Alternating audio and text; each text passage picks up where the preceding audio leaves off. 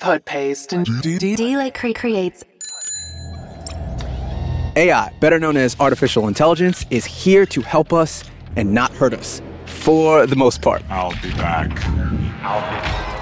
And one place it wants to help us is with the thing on your wrist that you wear to track your running data. Find out if your Run Watch insights are lying to you and more on this episode of Trees and D-Lake.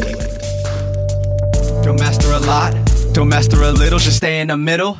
Don't master all, don't master none, just be a master of some. What is up? Welcome to Trees and D-Lake, a podcast series by Mike Trees and yours truly, Darren D-Lake Creates. In this series, our goal is to educate and entertain smart and committed runners. A bit more on that from Mike Trees. And the aim of this podcast is to give, in a light-hearted, amusing and entertaining way, hints and tips to help you all run better and enjoy your sporting life more. So let's see how we can go with that. Mike's being pretty modest. He has over 50 years of running and doing triathlons under his belt. And if you're wondering about me, I've been in the endurance sport game for about 25 years now, done a sub 3-hour marathon, and completed an Ironman triathlon in 10 hours. We appreciate all the help and support that we can get. So if you can, please share out this episode to someone that you know that would like this. Oh, quick language warning. In some rare instances, we might use some bad words. So apologies in advance for that. As this is something that I've really wanted to talk about, as well as Mike, and it's really juicy, we will just jump right into what you'll learn in this episode. What exactly the insights are for each platform/watch, what we love about it and what we don't, comparing VO2 Max to Victoria's Secret bras, and measuring male genitalia. Yes, it's a fun one, and I promise it's G-rated. While you'll still need a coach along with smartwatches as they get better, my very opinionated issue with smartwatches and how they don't actually optimize for my own personal goals, and much more. Let's get into the show. Warm-up complete. But we're talking about smartwatch insights, and this is all of the fun smartwatch out there. So Garmin, you got even Strava kind of is, gives you insights. Training Peaks, Coros, Polar, Whoop, Oura Ring, which I'm probably not going to get for a while. I just feel like it's a double up on my Garmin. Even the Apple Watches, the Apple Watch, all of them are giving you insights. And what do you do with them is, the biggest thing. And I guess it does tell you what to do, but are they accurate? Are they lying to you? All right, so before we talk about why we don't like them, why we think they're useful, et cetera, let's define them. So, Mike, if you want to define what are the smartwatch insights, everyone has their own different ones. Let's talk about the big, metrics, which is recovery. A lot of them tell you how long you need to recover. Mm-hmm. Training load, training stress, which is kind of the same as load, and maybe fitness. I think those are probably the top four that would be. VO2 is the VO2. Oh, is VO2 probably max. One of the biggest one. To be honest, it does a quality of sleep as well, which to give them a bit of merit is the quality of sleep's not too bad. My wife uses that a lot, and it picks up when she has a bad night's sleep, and it picks up when she's been drinking, and so she had a bad night's sleep. So that metric doesn't seem to be too far off. You might even answer this, but it's because, as you know, it's based on heart rate variability. Heart rate variability. And resting heart rate, yeah. So you know all about that, but feel free to define that. Yeah, go. Yeah, so what I will get around to later on that the metrics are put in there to help guide people.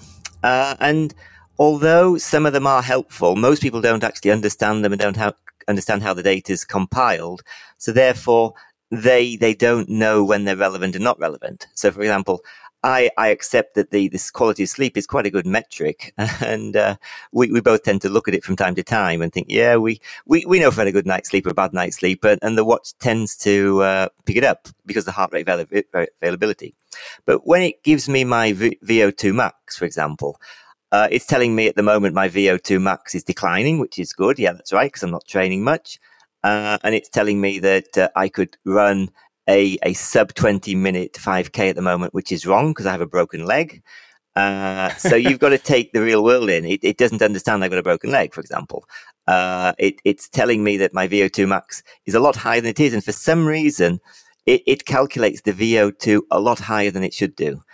So everyone comes out with an artificially high VO2. I have an analogy. It's like Victoria's Secret bras. Like I remember when I was young, I remember a lot of the girls being like, "Oh, I'm a C cup at Victoria's Secret," when actually they were B in every other bra. But it's like Victoria's there to make you feel like, you know, you have bigger boobs, and it's the same. I guess if we could measure our penises, it'd be the same for penis size. But it's like, oh, I have an inflated VO2 max. But if you actually go on a machine that gets the oxygen, the carbon dioxide output from your system, and you run on it, my VO2 max is 10 points lower when I did the machine than what it's saying on my watch. And I know you've done the machine too, so you know that. So you keep going. But also the VO2 max is only a measurement of how you performed at that time on that day. So your VO2 max will vary. If you're tired, you're going to get an artificially lower VO2 max even when you're taking oxygen samples on a machine. So that VO2 is very complex. It should be taken quite often to get a baseline for it. But it's better than nothing. However, it's sort of an inaccurate figure. And when you're doing a lot of aerobic training, which I think is great for capillary development and mitochondria development and to grow the aerobic system, make you stronger, healthier, fitter all round, it tends to show that your VO2 is going down. So it doesn't like aerobic training as a measurement of VO2. But also, I'd like to say that, is VO2 necessarily an important statistic? You know, I mean, to some point, if your VO2 is very low, which is the volume of oxygen that you can use per minute, per kilogram, if it's low, it's obviously not good. But you get to a certain point where, Derek Clayton, I famously quote, in the 70s, broke the marathon world record. I think he was the first guy to go sub 210 for a marathon, 209. His VO2 was 69, which is pretty low. My VO2, the highest I had recorded, was 84. I think Christian Blumenfeld, who is the best triathlete in the world at the moment, I think he's 93. So again, it roughly correlates, but you can make yourself very efficient at running and use very little oxygen. So you don't have to have a high VO2 if you become more efficient. Obviously, Derek Clayton was a very efficient running. So that statistic, while being, I think, is off, it's also not necessarily an important statistic. And yet people get stressed up and hooked up on it a lot. Stress load, that's good. Again, it depends on when you look at stress load on the watch and it says you need 36 hours to recover from this run. Again, it's based on your maximum heart rate and what percentage you've worked of your maximum heart rate on that training. And it relies on your zones being set up correctly, and very often they're not. Most people have just put their watch in, put their date of birth in, and off they go. And so their zones could be totally wrong. So, for example, with me, my heart rate's super low. I haven't touched any of the settings really on the watch apart from putting my date of birth and my weight in there. And so it's always saying that I'm under training, so I can go out and do a hard run and it says your recovery time is 12 hours, where really I know it's 36 to 48 because my heart rate's generally lower. So you need to understand how the statistics are compiled. So without going into all the data too much, if you don't understand how the data is compiled, take it with a pinch of salt. Just look at it and look at the figures and look at them over time and see if they're varying over time. That's the main thing. If you're doing well with your training and it's always saying you need 12 hours to recover, but you get 24 and everything's going well, just keep looking and work out that actually when it says 12, I need 24. Or when it says my VO2 max is declining, that just means that you're doing more aerobic training than anaerobic training. So there's lots of little things, but take them with a pinch of salt is my best statement to say on that. I think it polarizes a lot of people where they get really frustrated, or on the flip side, they're like, oh, it's saying these things when actually, it's probably lying to you. Look, I'd say this, we sat down, we defined it, Mike talked about why he doesn't like it. He talked about why he thinks it's useful. You got to pick apart certain things. So you really like the sleep score and all those things that Garmin does. Everyone has their own thing. The body battery, I will give it this. The body battery that Garmin has, which I think Coros has a version of body battery, phenomenal. It actually is really, really nice to see the body battery, but it's just correlated on your resting heart rate, your heart rate variability, HRV, and it does take into account how you slept and all those other things. Yeah. Some people get hooked up on stats. Some people love stats. If it motivates you, gets you out training, it's good. But if the watch runs your life, it's bad. Remember, you're the boss and the watch is a tool. Don't let the watch run your life. You need to run the watch and decide what you're doing. And that's just a little bit of extra data to help you make the decision what's best for you. So, take it all with a pinch of salt. Ad break. This episode is brought to you by Energy Coaching, which is Mike Tree's coaching service. Mike and his team of coaches work with beginners to pros and all levels in between. No one is too fast and no one is too slow. They just want a desire to learn and improve. They focus on 1,500-meter races to marathon running and triathlon training. Energy Coaching is constantly overbooked, so Instagram and this new podcast venture, Trees and D Lake, gives Mike and the rest of his Energy Coaching team a way to reach out to more people and help them. Contact Mike and his team at the letters nrg-coaching.com or go to the link in the show notes.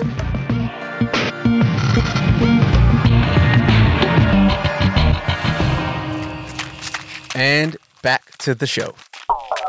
I will say there's one thing that I think that the watches don't do, which a coach does. And this is all the reason why I coach. And I guess coaches might be in trouble when watches are allowed to do this, or they figure out how to do this.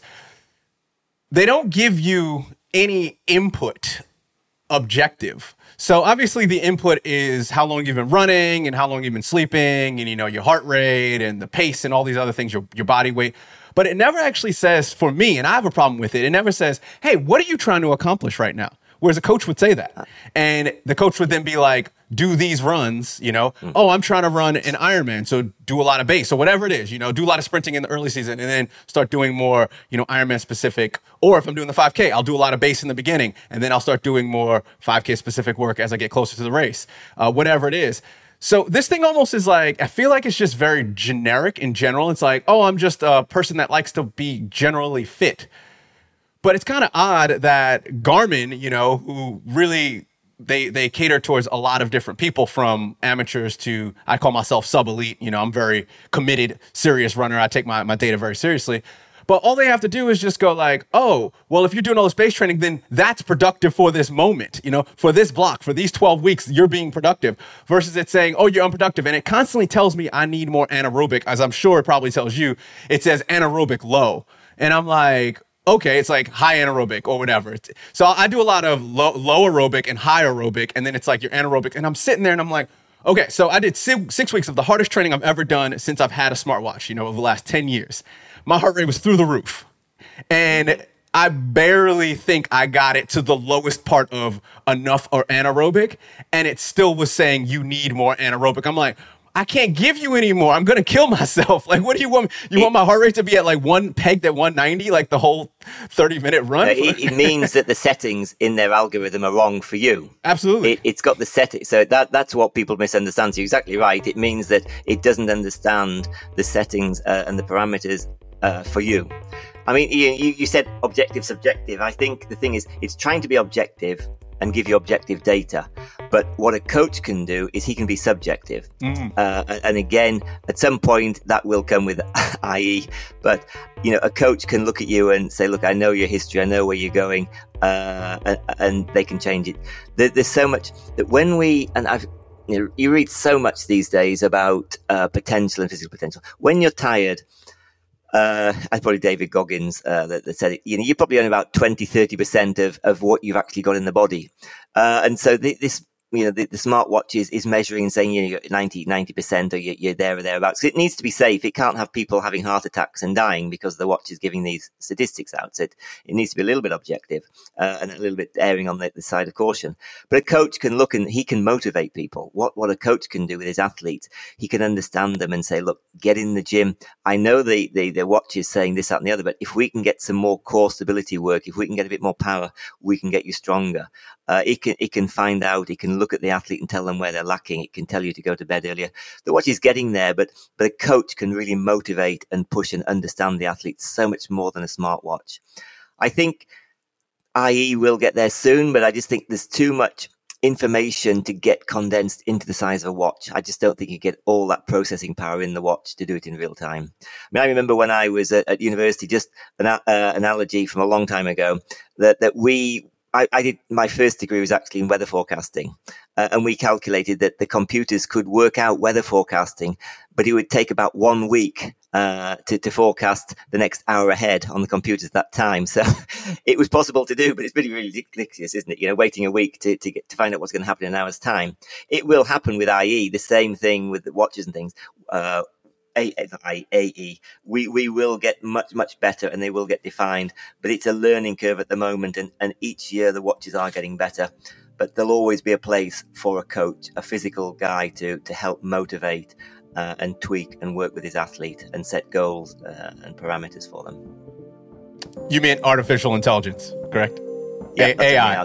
Yeah, there we go. I said EI at first, and then I changed it to AI. Yeah, I totally mean AI. Yes.